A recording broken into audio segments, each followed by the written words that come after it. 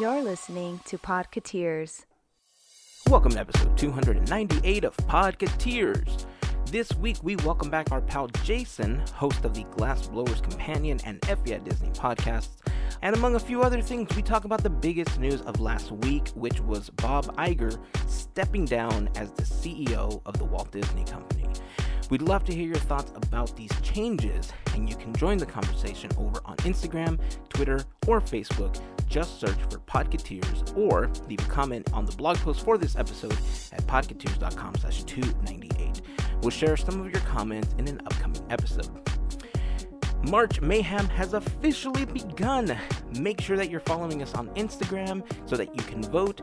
Voting is happening through our Instagram stories. It happens for 24 hours per matchup, and then we'll post the winner. You can always go to podcateers.com. You'll see the March Mayhem banner in the blog post area. Check out the current winners and the upcoming matches. There's an entire schedule there that you can follow. We're going to be updating that daily so that you know exactly who's winning, who's coming ahead, and hopefully it's maybe your pick. We're going to get this podcast going in just a minute, but before we do, we'd like to thank FreshBooks for their support in sponsoring this episode. FreshBooks is the easy-to-use invoicing software designed to help freelancers and small business owners like us get organized, save time invoicing, and get paid faster. To try FreshBooks free for 30 days, head over to gofreshbooks.com/podcateers. And if they ask, hey, how'd you hear about us? Make sure that you enter Podcateers. That's PODKETEERS. And of course, finally, before we get this going, we'd like to send a huge thank you to the FGP Squad. If you're new to the podcast, the FGP Squad is an awesome group of listeners just like you that help us out with a monthly contribution via Patreon. And it's that support that helped make these episodes happen. If you want more info on how you can join the FGP Squad, you can head over to podcateers.com/FGP for more info. And of course, to all of the members of the FGP Squad, a huge thank you goes out to all of you for your continued support. So let's get this thing underway, shall we? Here is episode 298 of Podcateers.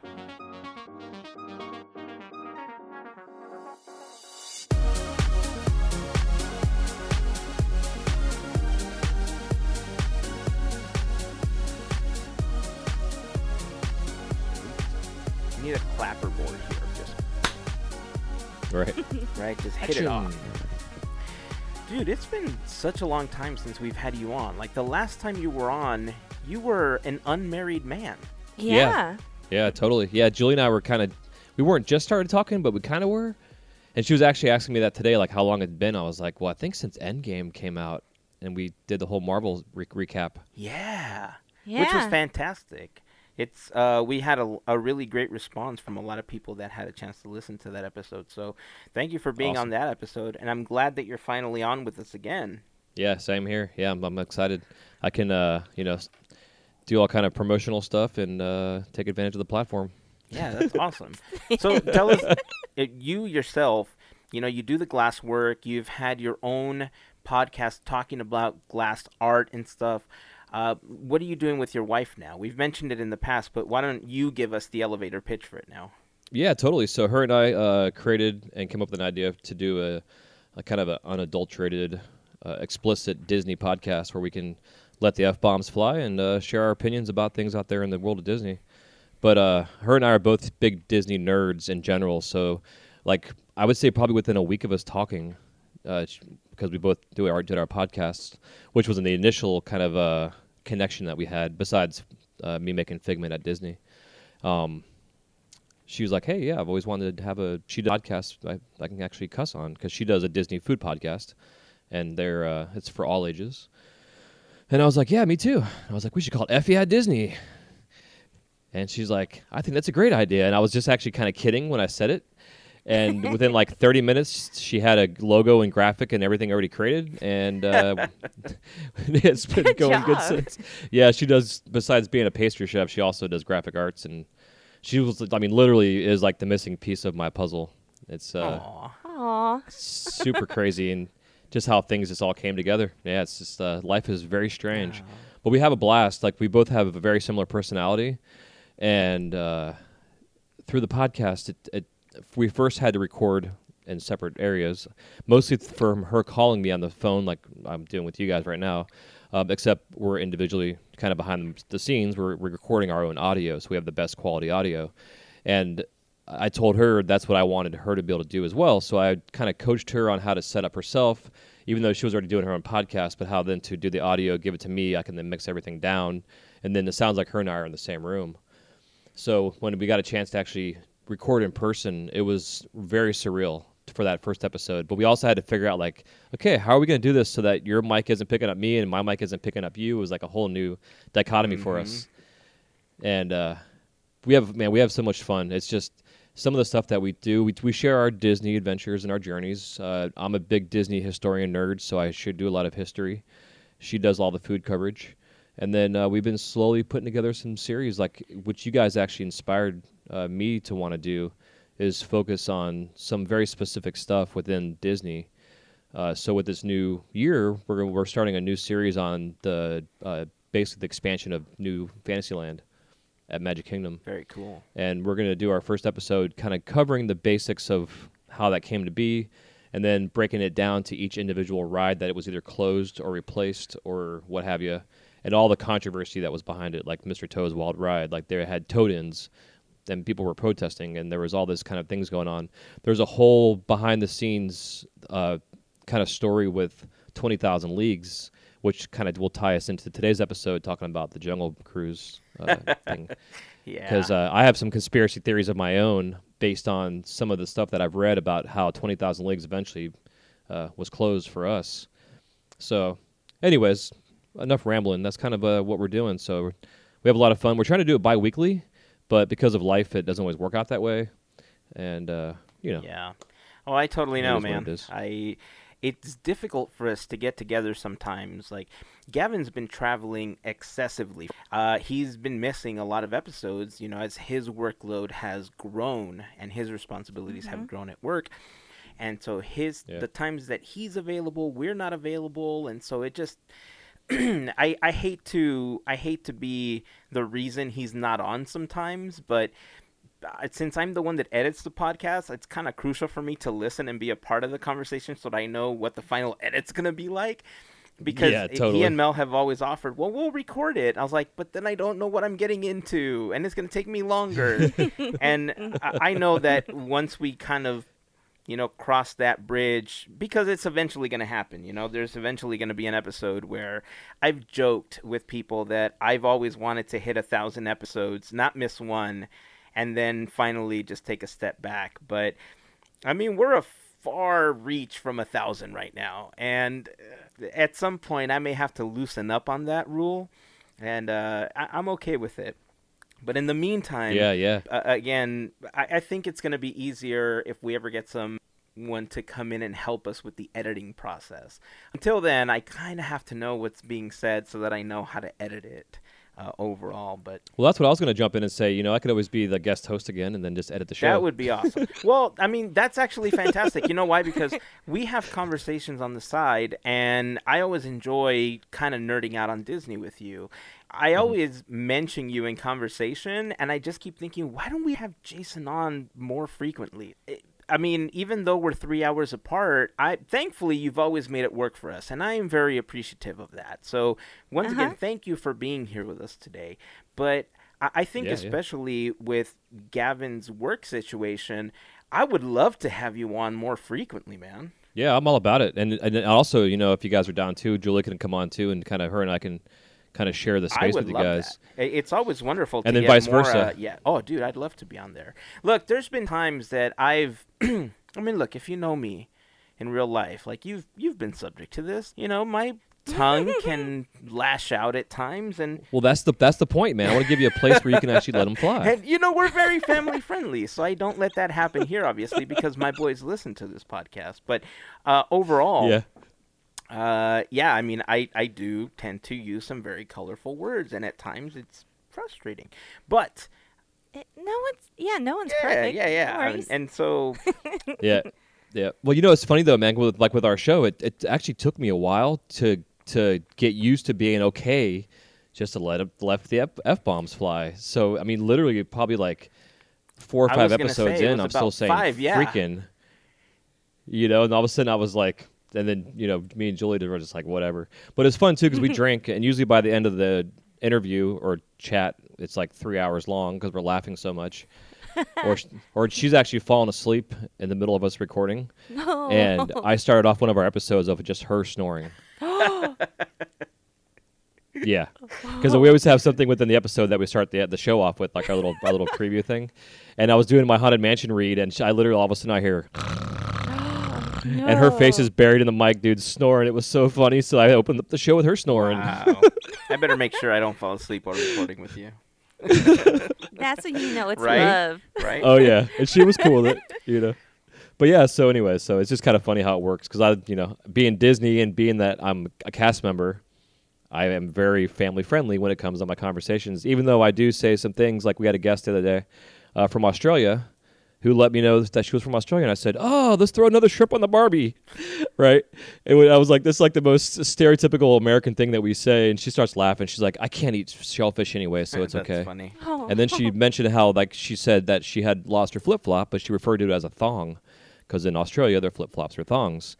And she's like, "Oh, I dropped my thong." And she turned around, and some lady kind of was like, kind of embarrassed that she had said thong. Oh, man. So we were laughing about the thong conversation at Disney. Yeah, we recently had some friends over from Australia as well. I felt so bad because, I shared some of the stuff that we have going on in our life right now, and unfortunately that prevented me from heading down to the park to see them.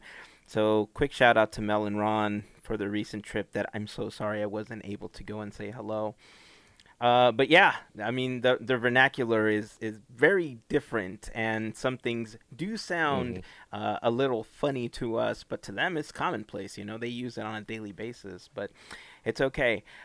Is Julie still doing her food podcast? Yep. Yeah. So since she moved, they got Amy set up so she can record her audio like the way I kind of had them doing with her and I doing it from a distance.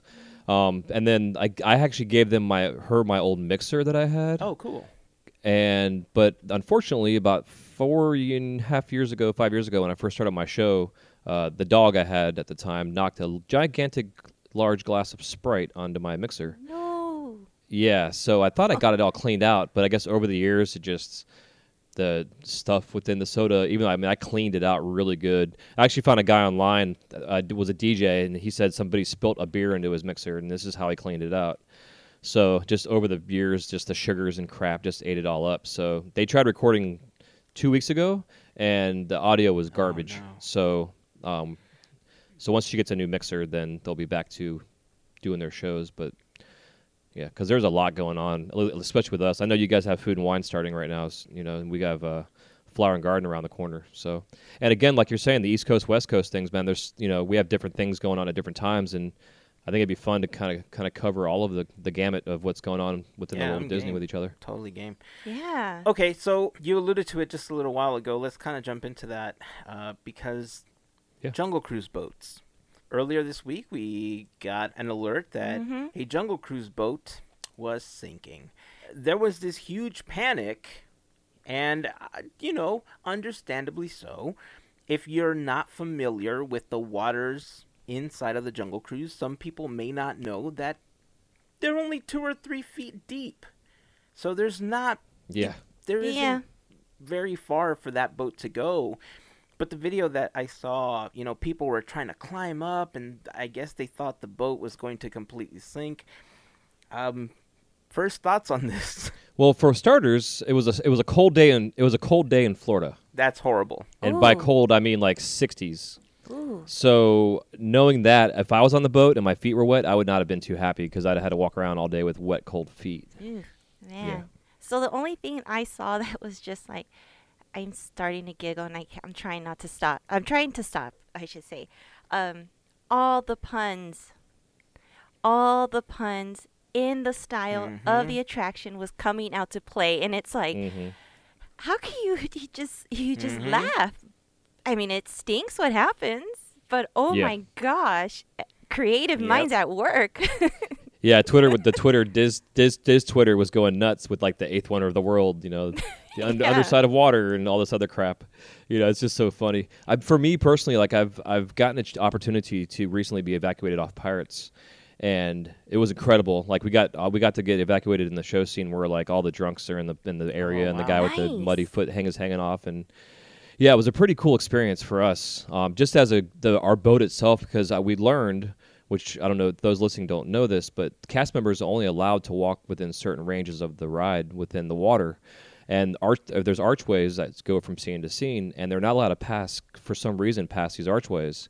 And our boat, we were probably 3 boats from going up the ramp to get off the execute. And we were 2 boats basically away from the cast member. So as a team, one of the guys in our boat became our row leader, and we all were like, all right, everybody forward, everybody backwards, and we eventually were able to scoot our boat back in the water enough to where the cast member can grab our boat and then evacuate us out.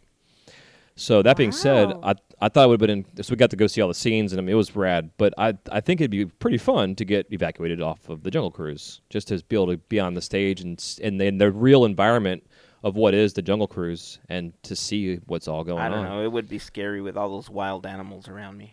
That's what people were laughing about, too. Yeah, and those damn elephants.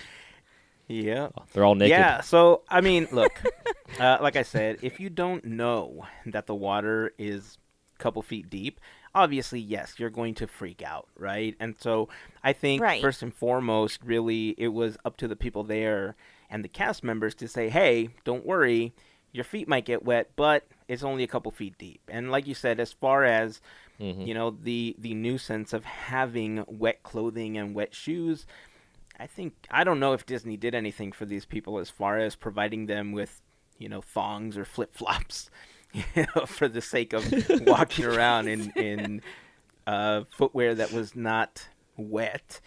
Or if they gave them big Mickey and Minnie slippers so they can walk around in those. I don't know. Right. But, yeah. I mean, it's a horrible experience to think that your boat is in the process of sinking and then realizing that a bunch of people caught it on camera and nothing happened. Yeah, I think the worst probably part of it is like, when you're at Disney and you're on vacation, your day is planned out from your fast passes to your restaurant reservations, like everything. And they were stuck on this thing for like an hour and a half or something like that, they were saying. So, an hour and a half into your day, that's a potential couple rides you're missing out on or dinner reservations. And I know when we got stuck on Pirates, it was at the very end of the night, right before the transition going from the daytime to Mickey's the holiday Christmas party. So because of that, people were missing the events for the Christmas stuff too. And all the Disney really did for us, they gave us all a fast pass voucher and a bottle of water and said don't take any pictures. And of course we took all kind of video and pictures of everything. Yeah, I understand the whole don't take pictures because they don't want them to ruin the magic, but I mean, if this is happening to you, of course you're going to want to take pictures. This doesn't happen every day. Those are behind the scenes photos that are generally reserved for Imagineers and certain cast members that work on the attraction that have to go clean things up after. So of course, you're going to be curious to take those photos and then to chronicle what's happening and share it with people later. Text message. Yeah, exactly. Right. So here's my conspiracy theory, which ties into what we were saying earlier when we first were chatting. So backing up to when 20,000 Leagues Under the Sea closed, initially it closed for refurbishment, which was going to be a short-time thing. Very similar to the People Mover / Rip Ride and Rockets, whatever you guys want to call that thing that you guys had there. That, it was closed for refurbishment and then just never reopens. Oh, Rocket Rods? Yeah, Rocket Rides. Yeah, thank you. So 20,000 Leagues was supposed to be the same thing, supposed to be closed for like 2 weeks, and then they're going to reopen it and blah, blah, blah. Well, supposedly from what I was reading, within Disney, not only just the maintenance, but the cast members, it was constantly having to be updated and fixed, and things were just, it's an old ride. And the maintenance was really a high cost. And so from what I understand, whoever was in charge of the manager, quote-unquote, lead of that ride, and some of the cast members did their updates. The president at the time of Magic Kingdom was supposed to go on a joyride just to test this thing out to see how it worked. And supposedly, the rumor is that they actually sabotaged the one submarine that he went on. They brought a hose in there and they flooded the floor to make it look like it was actually leaking water. and all these things, yeah, and all this maintenance stuff that had to continuously be done. So when this guy came on the submarine, they didn't even go on the actual test run. He just came on this thing and saw the mess, and that was when he basically gave the go ahead to keep the ride closed for good. And so that got me thinking with the Jungle Cruise and with this new movie coming out, and with the update of Pirates incorporating the new movie with Jack Sparrow and stuff. And just wouldn't it be something else if they were just doing this? Some people think it's a publicity stunt for the movie, but this ride is old. It's been around since the park opened up. There's been some basic updates, but not much. And the animatronics are old, everything else. So potentially maybe Disney's sabotaging themselves, quote unquote, to close this ride down, to update it to a modern version of it, to incorporate The Rock and whoever else that's going to be in this next movie series, Interesting Wait, theory. wait. Didn't you call that out, I mean, a little bit. Hazen? I mean, I joked about it. Like, It was kind of a tongue-in-cheek comment that something would happen and that somehow we would end up incorporating The Rock into the Jungle Cruise. But, again, I don't know. It's a huge leap, right? But we've seen Disney do other stranger things, one of which we're going to be talking about momentarily. I mean, who knows? Maybe they are planning on adding The Rock to the Jungle Cruise, and he's going to take the place of Trader Sam somehow. I don't know. Right. I mean, I've gone by there, and I've smelled what Trader Sam is cooking, and I don't think I'm going to like it as much as whatever The Rock is cooking. So he's got all the people's eyebrows hanging on ropes in the that's what I'm saying. He's going to teach all of the animals the people's eyebrow. And then it's just going to become the Jungle Cruise eyebrow. Who knows? Exactly. So awesome. We just need to. We're going to have to wait this out and see. Yeah. I mean, if it closes down mysteriously, then we're going to know that something is obviously going on. Yeah, definitely. Right? Oh, side note, by the way, I saw this last weekend. As you know, here in California, the Haunted Mansion is currently down because they're removing the holiday overlay for Nightmare Before Christmas, and they're transitioning back to the regular mansion. And there was a lot of photos on Instagram and Twitter saying, this is unacceptable, Disney, because all of the metal scaffolding was up, but it wasn't covered up at the top, right? Mm-hmm. And people were just saying that was irresponsible, that it was horrible, that how dare they do this. And I thought, wait a second, weren't there 60-mile-per-hour winds that day? I'm pretty sure that just the same way that they take the umbrellas out or they close the umbrellas when it's super windy, that they would have the same measures for an attraction that has scaffolding that high so that it doesn't parachute and somehow knock something over. So I personally think that it was more of a safety precaution more than anything else. But, oh man, people were angry. Them silly Disney people. I swear. Everybody loves Disney and they hate it all at the same time. I swear sometimes it's just, I don't get it. That's just the way we are. We're spoiled. All you APs. That's just the way we are. All right. So before we jump into our main topic, I do want to remind you that we have officially started March Mayhem. We're actually recording this episode just before we start March Mayhem. So by the time you listen to this, we'll be a couple days into it already. So let's just ooh and ah at the first couple of matchups, shall we? Ooh, can't believe it went that way. Oh, wow. Ooh, ah. Obviously, we're going to talk about those matchups next week, but we shared a lot of predictions this last weekend, and it looks like the two front runners to win the entire thing are currently Snow White and The Little Mermaid. Jason, who do you think is going to take March Mayhem this year? Zootopia. I mean, is that like a legit answer, or are you giving me like your... I'm actually bringing up your all's Instagram real quick just so I can see it.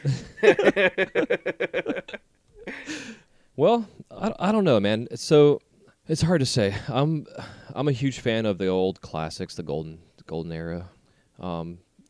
Peter Pan for me in the silver era is one that could go far. But the Snow Whites or the Pinocchios or the Fantasia potentially because it was a new type of thing. I don't know. I just recently saw Princess and the Frog finally, and I hate admitting that, but it's something I will admit. I loved it. Late than never. Fantastic movie. Yeah. I was blown away by the animation style of just the shadows and stuff. Just so cool. But Zootopia for sure is one of my favorite Disney movies. Moana is really good too, being the newer style. Little Mermaid for sure in the Renaissance time, but I mean for me, my all-time favorite Disney movie still to this day is Aladdin. Okay. So I'm gonna have to root for Aladdin, just because now that I've actually seen the lineup here. Okay, fair enough. So I'm gonna root for Jafar. Right on. Aladdin, very strong contender. I mean, it's hard to argue that any of the films on here aren't strong contenders, right? Right. And part of creating this bracket, when I was talking to Gavin about it, he's really good at seeding stuff. Like, this is totally up Gavin's alley. So putting this bracket together, like, you should have seen him. He was like a little kid just giddy at a candy store when this happened. Yeah. But, I mean, obviously, we're going to try to go with some of our favorites. I actually didn't go with one of my favorites. I actually predicted that I think Cinderella is going to take the whole thing, primarily because it's Cinderella's 70th anniversary. And one could argue that Gavin's choice could also win it because it's Pinocchio's 80th anniversary. But I think Cinderella just has the princess power behind that, IP that I think could actually bring this whole thing for the W. Melissa would argue that Sleeping Beauty has the same princess power behind her that, she could take the entire thing. But as far as I can see, the two top contenders so far, as far as listeners are concerned, are Snow White and The Little Mermaid. Which is weird. So looking at the brackets, and I've said, oh yeah, Cinderella's going to take it. I totally forgot about Fantasia. Mm-hmm. And Mickey. And what happened last time? I know. Who took it? I was just like, oh my God. Fantasia ended up going all the way, not to the very end because I'm still Team Aurora. But yeah, it threw me off. And I'm like, yeah, taking back what I said. Yeah. It really is, because I mean, I'm even just kind of breaking it down right now, and like, so I go between, say, Snow White and Pinocchio. It's like, well, Snow White's my favorite princess. I still stalk her at Epcot whenever I can. It's funny on Facebook. One of our listener Brian, shout out to Brian, mentioned to me in our Facebook post, I'm surprised that you didn't go with Beauty and the Beast because, that's my favorite film. Belle's my favorite princess. And when I was going through the bracket, I really thought about who do I think could actually win this? Like, I love Beauty and the Beast, but looking at the popularity of the different princesses and the different movies that are on here, I really do feel that Cinderella has a much higher percentage of possibly winning this thing. So if somebody said, you have to put money on this one, who do you think is going to win? I think I made the right choice. I could be wrong, but ultimately just kind of looking historically, she's been around longer. I think more children tend to dress like Cinderella more than they do as Belle. Yeah. So I don't know. I guess we'll see at the end of the tournament to see if I was right. I guess right after the first couple of rounds, I'll know if I was right. That's true. Yeah. All right. Well, if you guys are interested, make sure you head over to podcateers.com/MarchMayhem2020 to check out the bracket. Every day we're going to be updating it with the winners and the percentages of those wins. If you want to vote, make sure that you're following us on Instagram. We are at Podcateers. And every single day, 24 hours from 9 a.m. Pacific time, one day to the next day, you'll be able to vote for your favorite. Voting will be happening Monday through Friday and kind of into Saturday because of the time frame that we're having the voting happen on Friday. But if you guys have any questions, make sure to hit us up. Join the conversation over on Facebook, Instagram, or Twitter. Just search for Podcateers. If you have any questions about the tournament itself, please make sure to reach out and we'll be happy to help you out, help you with the voting. We can't help you with the winner. If you guys have your own money going on this, we can't help you because we don't know. That's the wonderful thing about something like this, that it's going to happen live in front of all of us. It's not Memorex to bring it all back to the 80s. Or was that 90s? Was 90s? it 90s? Who cares? That's okay. I just secluded a large part of our fan base, and that's okay. All right, so in a moment, we're going to be talking about one of the biggest pieces of news that happened this last week, and that was Bob Iger stepping down as CEO of the Disney Company, and we are going to be talking about that when we come back. Today's episode is brought to you with support from FreshBooks. You know, many years ago, I started doing some freelance work, taking photos for businesses, realtors, engagement sessions, and family photos. One thing that I always struggled with, though, was finding a good solution for invoicing, and that's where FreshBooks came in. FreshBooks is the easy-to-use invoicing software designed to help freelancers and small business owners get organized, save time invoicing, and get paid faster. They offer super simple solutions that let you create and send professional-looking invoices in seconds. On top of that, FreshBooks offers great ways to track time worked, create estimates and quotes. You can run reports to see how you're doing, process payments, and if you ever have any questions, their award-winning support team is there to help. If you're always on the move, don't worry. FreshBooks also has easy-to-use mobile apps for iOS and Android. Getting started with FreshBooks is extremely simple. You can try it free for 30 days by going to gofreshbooks.com/podcateers. You can also find a link in the post for this episode on our website. Also, make sure to enter Podcateers if they ask you how did you hear about us. If you're looking for a way to help your business grow, help you with invoicing and billing, get organized, and more, FreshBooks is there to help. So give it a shot and check out some of the great features that FreshBooks has to offer. That link again is gofreshbooks.com/podcateers. It's time to get back to the show, but we'd like to thank FreshBooks for their support. Okay, so thank you very much to our sponsor. Again, this last week, Bob Iger made a huge announcement that apparently sent shockwaves through the internet and the entire Disney community as he decided to end his tenure as CEO of the Walt Disney Company. Bob Iger has been around for over 45 years as part of Disney and ABC. Obviously, ABC was acquired by the Disney Company, but he's essentially been CEO for over 15 years.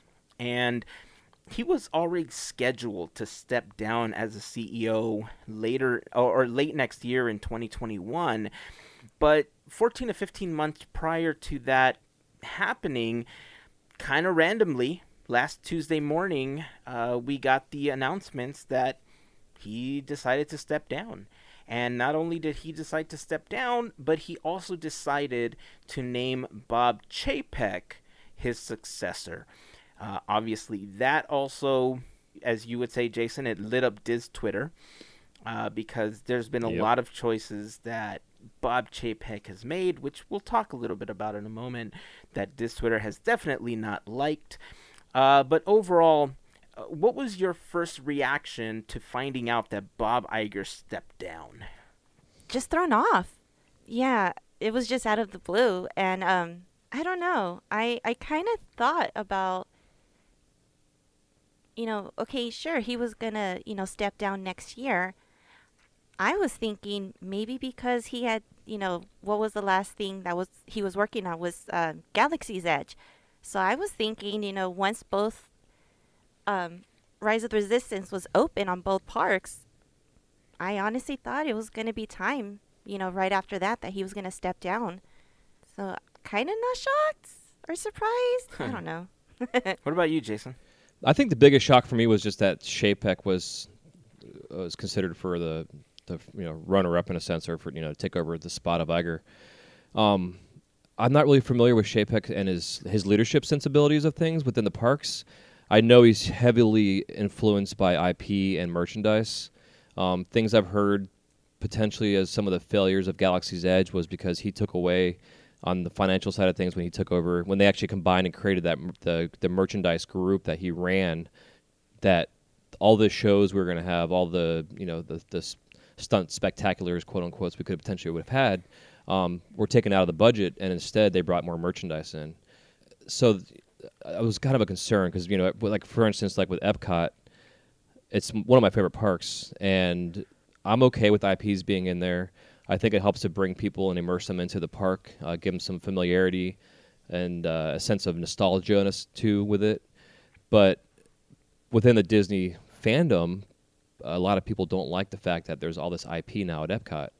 and it's not going to stop anytime soon. I mean, once Frozen came in, like that was the very beginnings of it, and we have rumors of Coco taking over Mexico, and et cetera.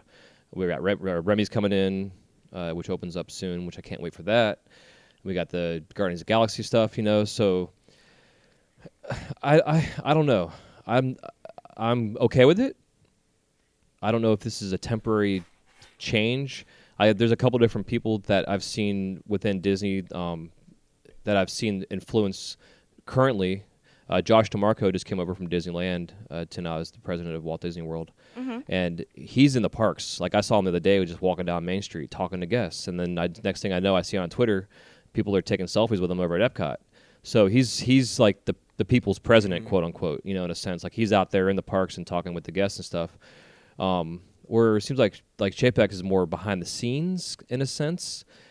I haven't really heard of anything really of him being out in the parks or being involved with people. Like Bob Iger, Galaxy's Edge, when Raz Resistance opened up for you guys, I saw pictures on the internet of him, taking pictures with kids and, talking with, whatever, and being a part of holding the line sign, type of stuff. So I don't know. It's interesting. I'm all about, like, for me, I'm very patient with things and change. I love change. So for me, I'm like, let's just wait and see what happens. But just the irony of all this stuff that's happened since this whole change of leadership has happened. Like, we didn't bring up the fact that our People Mover had an accident the other day. One of the trains rear-ended another one, and they had to evacuate the ride. And that was on Friday, which was, I guess, maybe the same day or the day after the Jungle Cruise incident happened.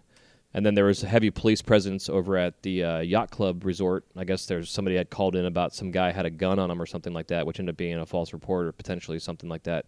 There was never a follow-through from Disney's side of things. But things have gone down, and it's just kind of interesting to, I don't know, just kind of see. I just don't want to see an overload of merchandise. I think Disney's still trying to catch up from all the small shops and stuff out there on Etsy with all this new merch, the new ears, the new everything else you can think of under the sun, that they're like, hey, we can take this and make this into merchandise.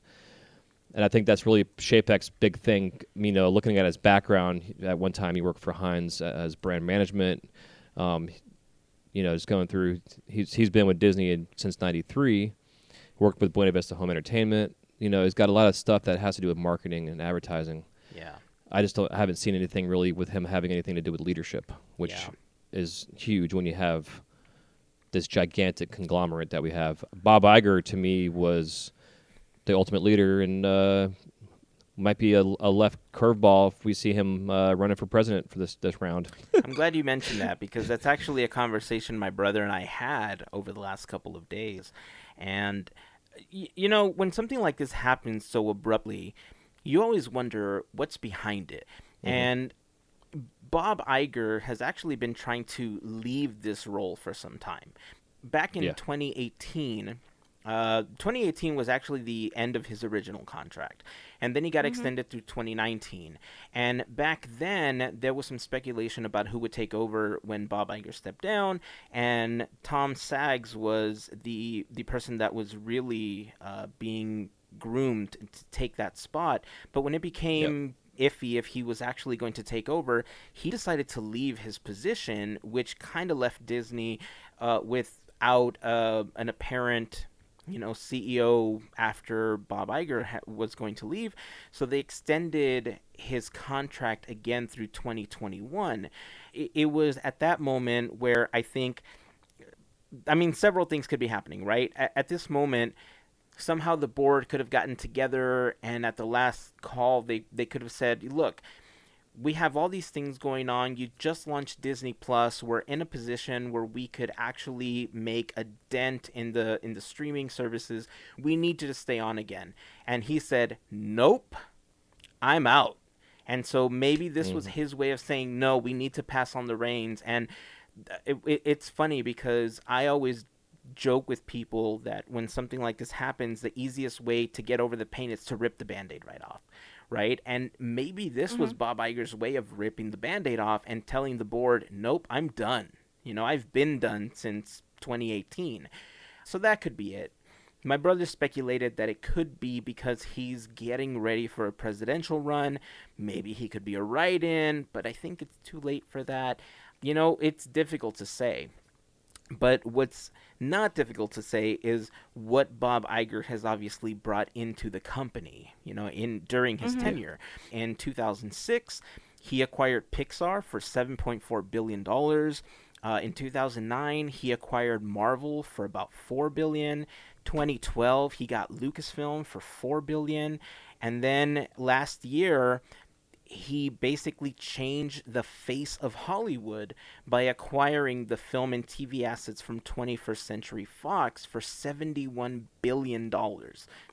When you look at the entire Disney portfolio, they're now the second largest entertainment company measured by market capital, only behind AT&T.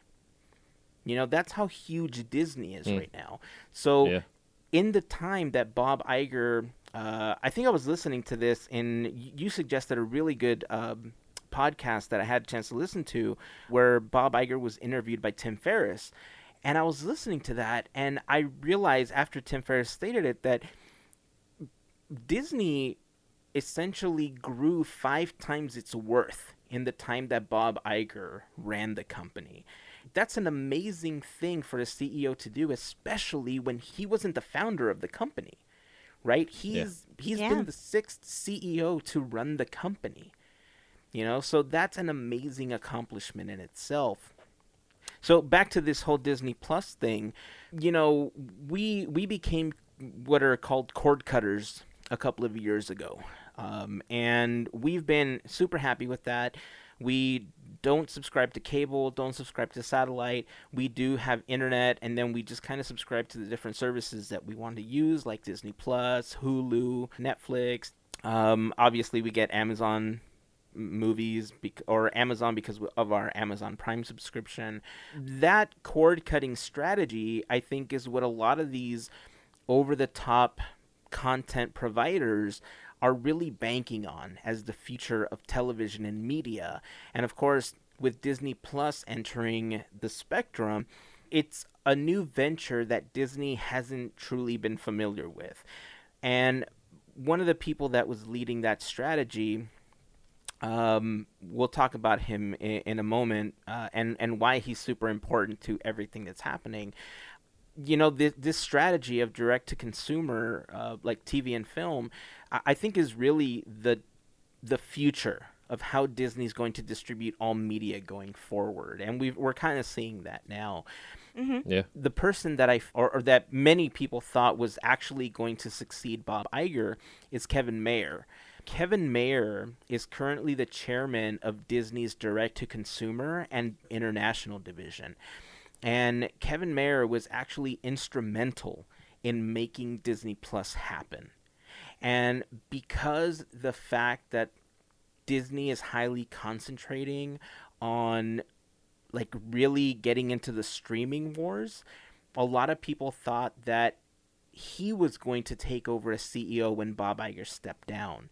And so the shock of bringing Bob Chapek in kind of caught a lot of people off guard. Mel, I think you've officially said yes, you're a cord cutter. Jason, have you guys actually made that leap yet? I haven't had cable in probably over a decade. Oh, wow. Oh. Wow. But, so you subscribe to the different services as well? Yeah, so for the longest time before working at Disney, and even since working there, I'm not ever home. So when I'm in my studio, I'm either listening to music or podcasts or something like that. So for me, TV has just never been a expense I wanted to pay for. Even when I had kids, we were watching public television, watching Teletubbies and stuff, taking full advantage of the free TV, or DVDs, whatever. But, I kind of laugh, though, because if you think about the amount of money that we spend on the monthly services, it's pretty much we're paying for cable. But we have, we have the options that we want to have, instead of. But at the same time, I'm going to go on a tangent here, but, I go through Netflix and Hulu and Amazon Plus and Disney and everything else, and I'm like, what in the hell am I going to watch? Yeah. So I put on a 15-minute something on YouTube. You know what I mean? I think I watch more. I used to not want to ever watch YouTube because I would get so distracted. Next thing I know, I'm 3 hours into watching cat videos. But Yeah. But now it's I love the short cut 15-minute episode informational things I get on YouTube instead of getting sucked into whatever I get on whatever. because still, I mean, Disney Plus is constantly releasing new stuff, and I want to watch it, but then I just can't make a damn decision. Yeah. What's that word? There's that overload, and you go to a marketplace and there's like 14 different toothpastes, and it's like I can't choose what toothpaste I want, so you don't end up not buying it. That's funny. That actually happened to me last night. I was sitting there trying to figure out what I wanted to watch, and ultimately I thought, oh, kids, let me show you this cool thing on YouTube. And then it just turned into watching YouTube videos because I sat there for a good 10 minutes going through Hulu, and I thought, there's all these shows that I've started that I play in the background while I'm working that I don't want to keep watching. So don't want to do the Goldbergs, don't want to do this, don't want to do that. Okay, let me go to Disney Plus. Nah. And there's certain things that when I watch, I want to pay attention to them. But I know that if I'm tired, I'm going to end up falling asleep. And like you said, I end up going back to YouTube. So yeah, I mean, there's tons of things that I'm subscribed to, and sometimes things that just randomly pop up. And I don't think I'm ever going to sit there and watch 10 minutes of cat videos because I'm not a cat person. I'm not a big fan of cats. But, I mean, there's tons of other stuff. I'm a big fan of Philip DeFranco. I'm a big fan of Good Mythical Morning. So Rhett and Link, I think, have a really great business model and entrepreneurial style that I admire. So, I mean, anyway, we're going off on a tangent here. The point is that, yes, this is the world we're living in, and it's only going to get worse because, we have Peacock coming up for NBC, HBO Go. Yeah. There's so many services that are splitting off that, yes, we are going to run into a point where it's possibly going to be even more expensive than if you just had a cable subscription, right? And I think you have to be super choosy to make sure that doesn't happen. But anyway, back to what we were talking about.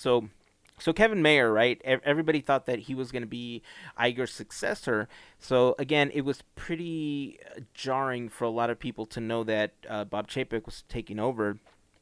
Bob Chapek has actually been around for about 27 years with the Disney company.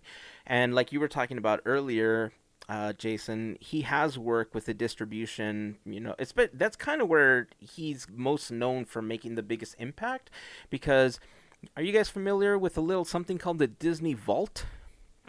That was Bob Chapek's baby. Okay. So if you've ever wondered where the concept of the Disney Vault came from, it was Chapek that came up with that. And so while he was dealing with the distribution for theatrical and, home entertainment, digital releases and all that stuff, he was a big part also in making sure that the distribution deals for like iTunes were in place properly so that everybody kind of benefited from it. So the reason that you were able to get those little iTunes codes inside of your DVDs and watch it, on your iPhone or iPod at the time, a lot of it has to do with Bob Chapek leading the herd with that. Obviously, a lot of us know Bob Chapek because of the D23 Expo, because the last thing that he was really doing before he became CEO was he was chairman of Disney Parks, Experiences, and Products. And, we've always seen him talking about some of the new things that are coming to the parks. He was there when Shanghai Disney opened. He was there, obviously, like you talked about, for the opening of Galaxy's Edge. He was a big part of the reason that the Tower of Terror here at California Adventure was changed over to Mission Breakout. And like you said, Jason, this is just going to keep happening. Disney is all about using their IPs to its fullest potential, and so this isn't something that's going to stop anytime soon. One parallel that I've seen, and I feel like this is going to be really where we should concentrate on seeing what happens with Bob Chapek over the next 5 years, is the parallel between Steve Jobs and Tim Cook. Because when Steve Jobs passed away, he kind of already had this vision for Apple over the course of like 5 to 8 years or something like that. And he left this roadmap for Tim Cook to follow. And so I feel that Bob Iger has, one, because of the growth of the Disney company, he's kind of cemented that Disney is in a very, very strong place right now. And so he is essentially just providing Bob Chapek with a company that he has to make sure is well handled for the next 5 to 10 years. And that's when we're going to start to see some of the big changes that Bob Chapek will begin to implement. I like the way you put that. Honestly, I'm not too familiar with so much that's happening, so that gave me a good idea of what is happening. And yeah, I learned a little bit more. I know I wasn't talking much, but I got to learn just more about Chapek than I knew before this talk that we're having. Yeah. I think my biggest concern is, like, I understand what you're saying. Like, Disney is his vehicle, and now we have a new driver behind the wheel in a sense to help keep it on the road. But my concern right now is that there's so, like, at least with us right now on this side of the world, there's so many changes that are happening right now. I mean, like, Epcot is a park of walls right now. I mean, literally, like, Spaceship Earth shuts down May 25th, I think, or May 26th, for two and a half years of renovation. Right. The icon of this park, you know. Mm-hmm. So I'm really curious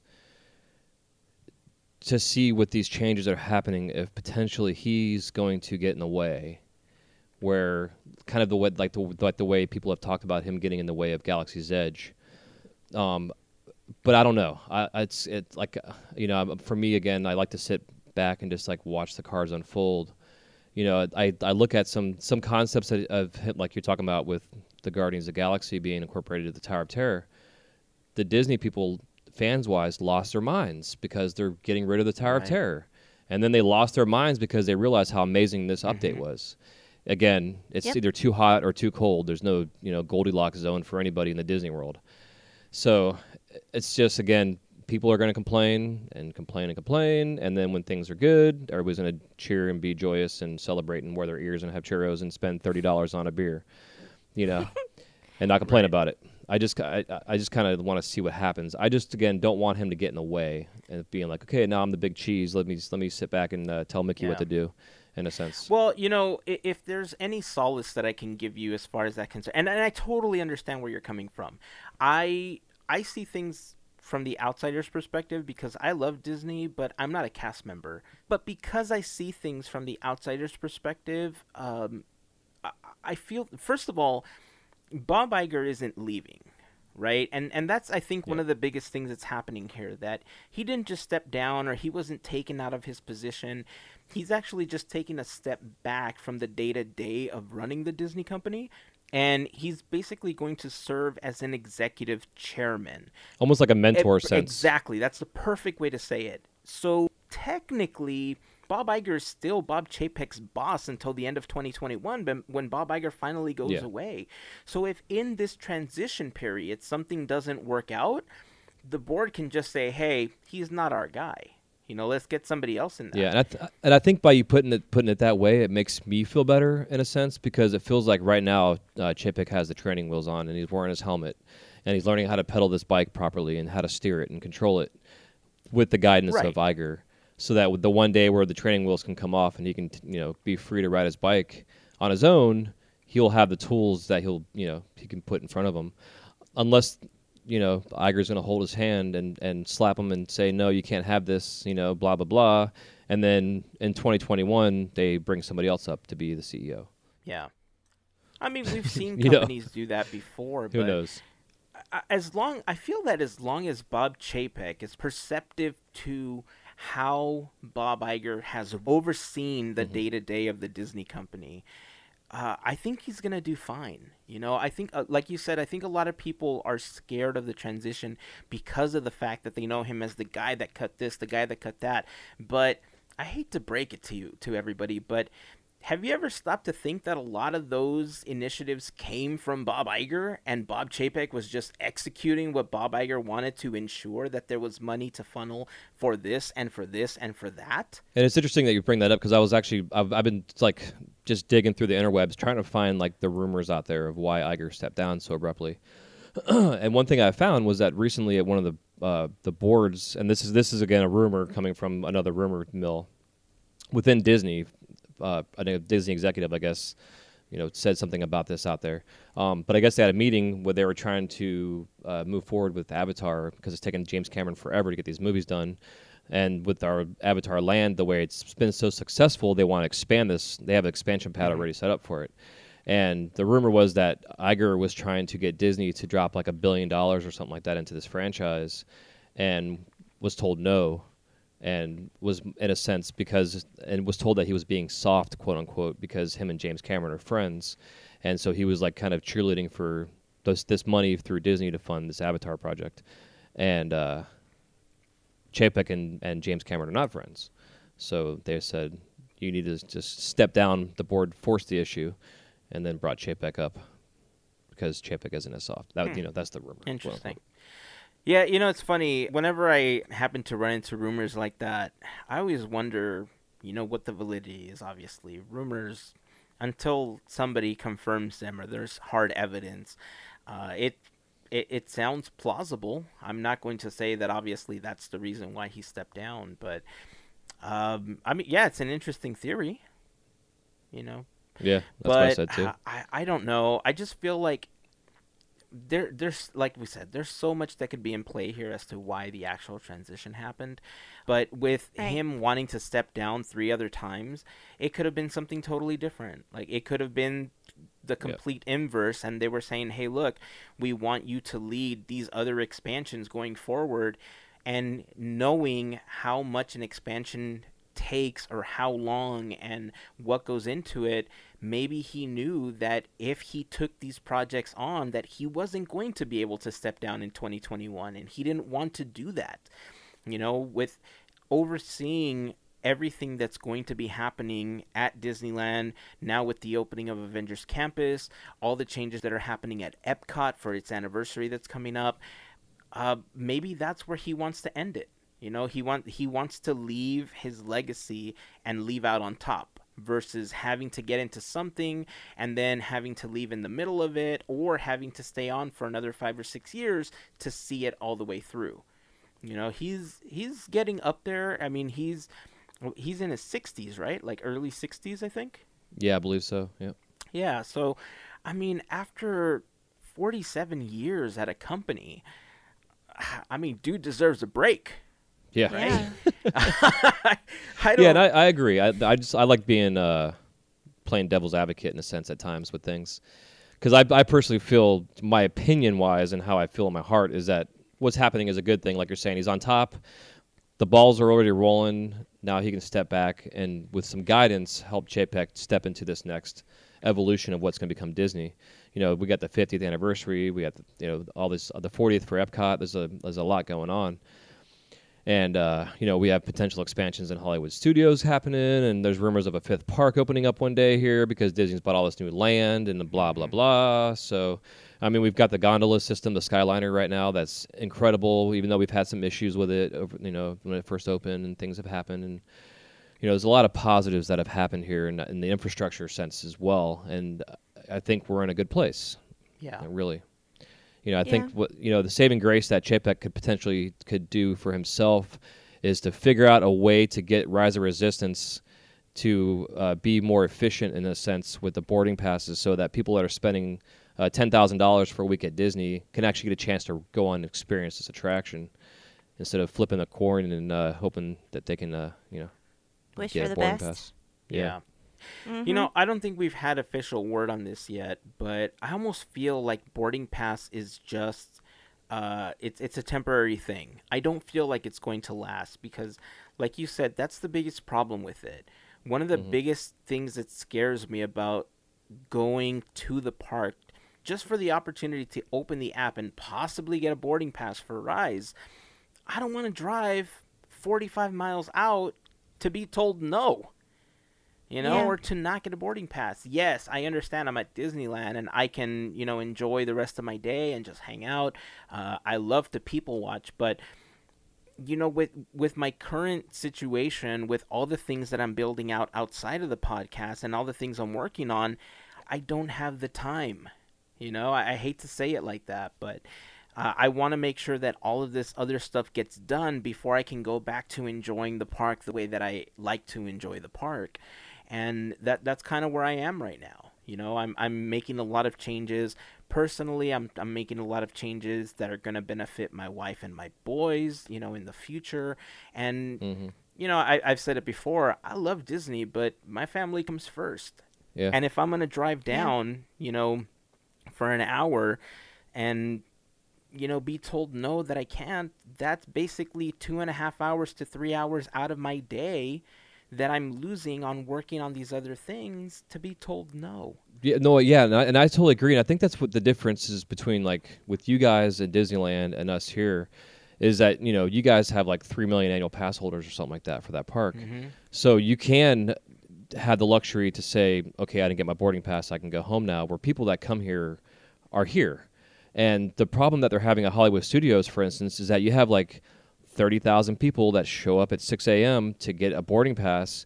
Only maybe 100% of that, not even that, like such a small percentage of these people are getting on this ride, and the rest of them are in the park at rope drop.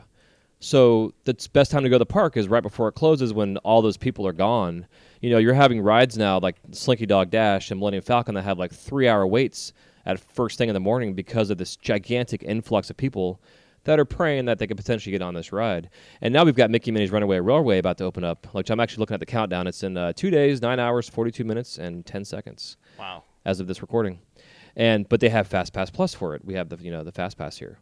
And I kind of wonder with this ride, it's obviously not as big of a thing as, say, Rise of Resistance, but experimentation-wise on how to do crowd control, this might be another way for them to figure out how they can make this work. Because from what I understand, the boarding pass thing started here at Magic Kingdom with Dumbo and the virtual queue concept of going in there, getting your name on a list, and then they call you and send you a text when it's your time to come ride the ride.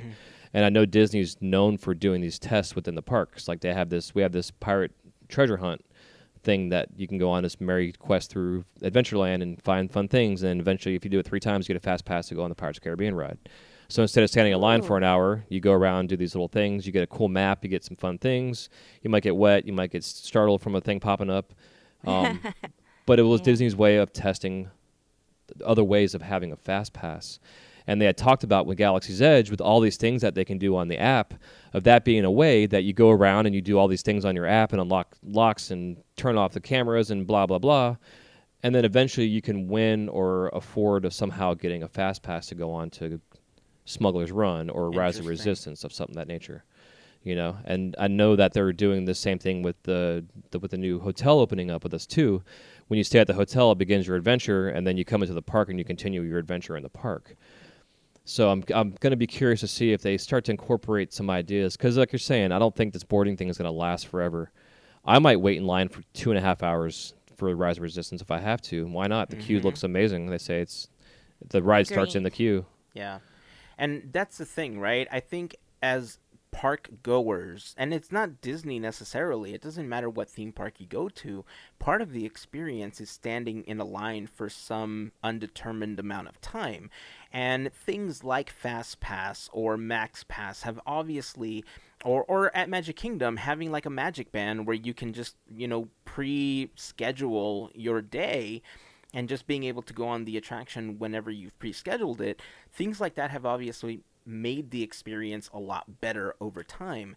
But something like the boarding pass is very restrictive, because if you're a family that's coming, from, let's say, Australia, obviously, if you're not there at rope drop and don't know about the whole boarding pass scenario, you may not ever get on this. And if that was the only thing you were coming to ride, you're going to be super upset that you weren't on that attraction, right? So I really do think that in its current iteration, that the boarding pass won't last. I think they're going to have to modify it in such a way where they're going to need to have a split queue, where a certain amount of people will be able to get a boarding pass, and it's guaranteed, just like a Mass Pass or Fast Pass.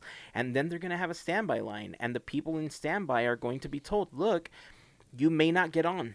You're risking not getting on because you didn't get this boarding pass. But the way that it's currently set up, if somebody doesn't answer their boarding pass in a specific amount of time, I think it's like 2 hours, obviously they boot everybody up to a closer boarding pass time. And if that's the case, why not just allow somebody that's in the standby line to go through? Yeah. So Do you know what the capacity right now for your version is? Like, is it like 80% capacity? Like, is there maybe talking about I that? don't know yet. I haven't researched that enough right now, but because I know ours is around 70% and it's still running. Yeah, which is I don't know what it's at right now, but I don't think it's over 80%. If I have to speculate, I don't think it's over 80% right now.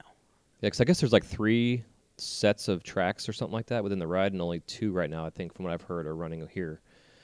So once they figure it out, because I know like you guys got delayed because of some technical issues within the foundation of the floor that they learned here, so they had to go back to yours and like rip up the floors and redo laying wires and all kind of crap.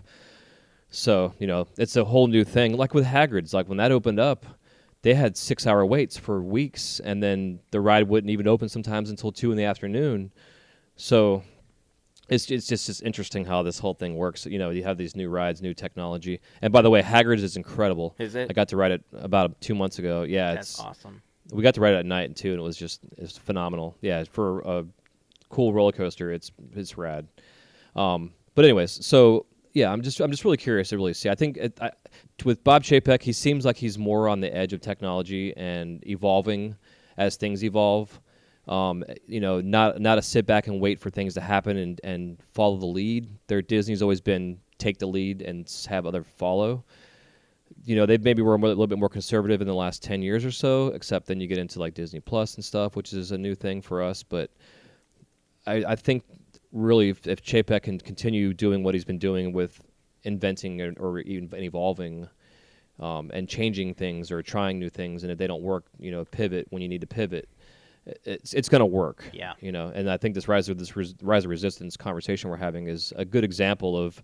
It's not just us talking about this. It's the thousands and thousands of people out there that have either experienced the ride or were turned away and didn't get to experience the ride that are having this conversation. Like, what can Disney do to make this a better experience? Right. And that's really what I think is going to be concentrated on by everyone. The last 15 years have obviously seen Disney become this juggernaut in the media industry. And the biggest reason for that is because Bob Iger has always been a risk taker. That's how he's led the company, and I don't think that Bob Chapek is that type of person. Obviously, I could be wrong. I don't know about his leadership. I can only speak to the stuff that I know about him and the things that he's done with the Disney company. But the things that he's done have always come down as something from Iger for him to do, right?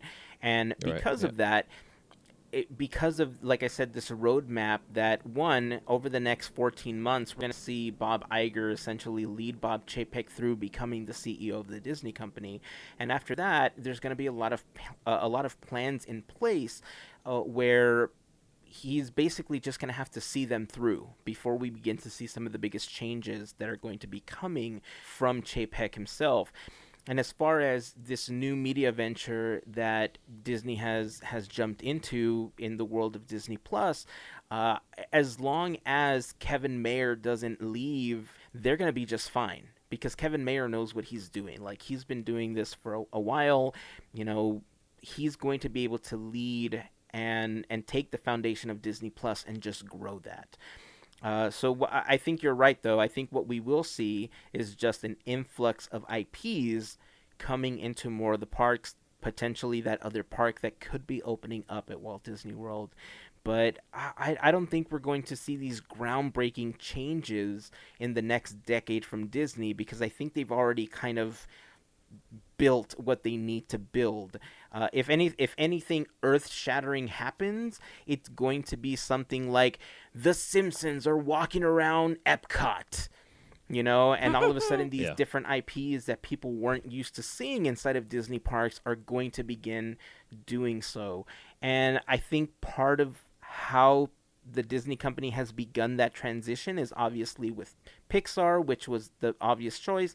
Now with Avengers, hopping in and seeing some of the Avengers and Guardians of the Galaxy characters.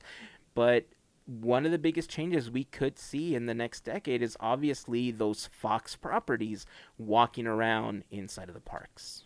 Yeah, if Chapek can somehow figure out how to null and void these contracts that they've had with Universal Studios, the east of the Mississippi contracts, then that'll happen here. Absolutely. Potentially.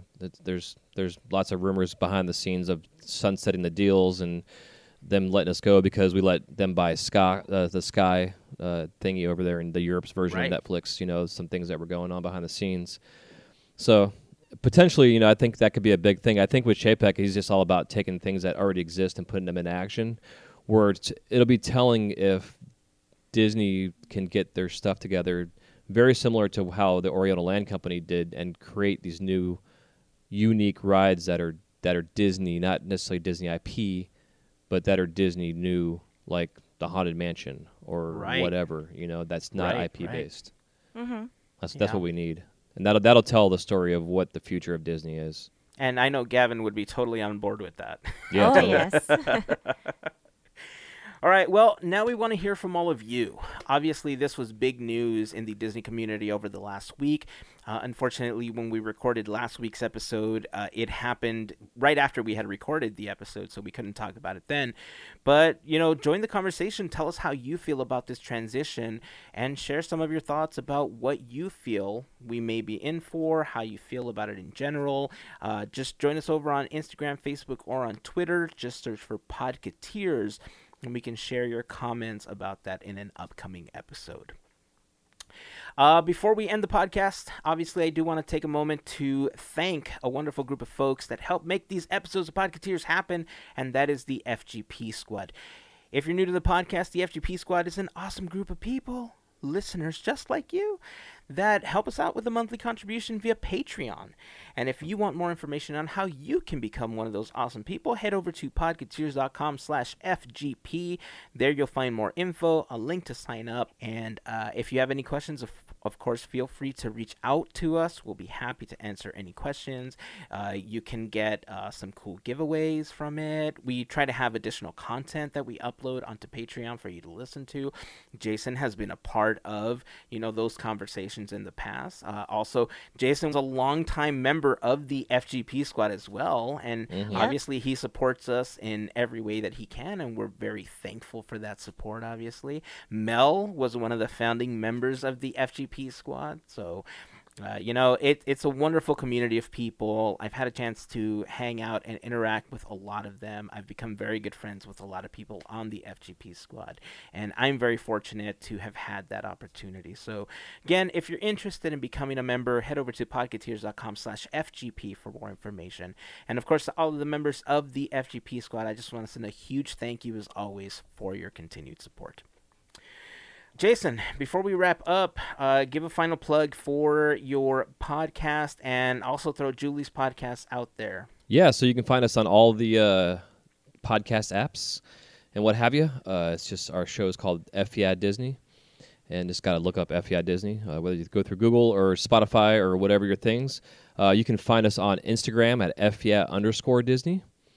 And what else? Just recently uploaded. I have my umbrella company that's called Wise Guy Media that hosts and produces my personal podcast, which is now called Glassblower's Companion. I've recently changed the name within the last year.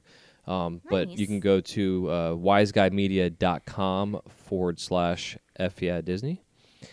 And other than that, we have a lot of fun.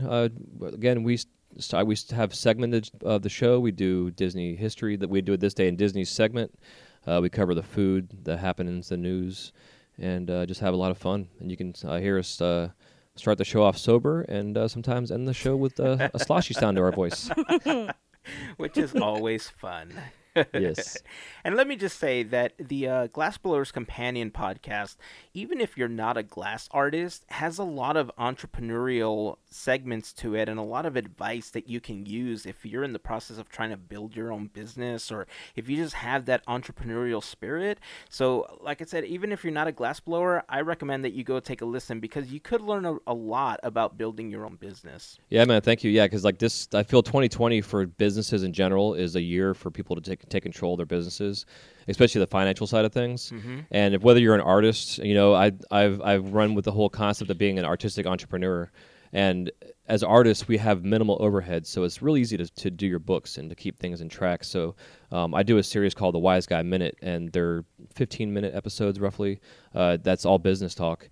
And the first quarter this year the series is called Getting Your Financial House in Order. And I did a first episode on creating a budget for your business and your personal life. The second one I just did was on estimating your cost of goods, what it costs to manufacture, baseline costs. And this one coming out this week is going to be on setting an emergency fund for yourself, a personal emergency fund and for your business. Because as a glassblower, I know a lot of glassblowers that are they skateboard, which gives me a ton of anxiety watching these guys skate because their livelihood's in their hands and they fall and break an arm or something like that. Then what do you do if you don't have an emergency fund put aside? Yeah. So I definitely am looking out for that. But I'm also this year really focusing on practicing what I preach as well, because it's easier to preach all day and then not follow your own advice. So this is the year that I'm actually following my own advice. Right on. Nice. That's always good to hear. Giving advice in practice, I think, is one of the best ways to do it. Yeah, absolutely. So lead by example. Exactly. Mm-hmm. And of course, if you're looking for a great way to do your books, look no further than the sponsor of this episode. Make sure to go to gofreshbooks.com/podcateers, and thank you to the sponsor of this episode. Had to throw it out there one more time. It's perfect. All right, that is going to wrap it up for this episode. So thank you, everyone, for listening. Jason, thank you so much for joining us in this episode. My pleasure. Until next time, keep dreaming, keep moving forward, and always remember to pass on the magic. Have a great week, everyone. Happy 25th, Indy. Don't go on the Jungle Cruise.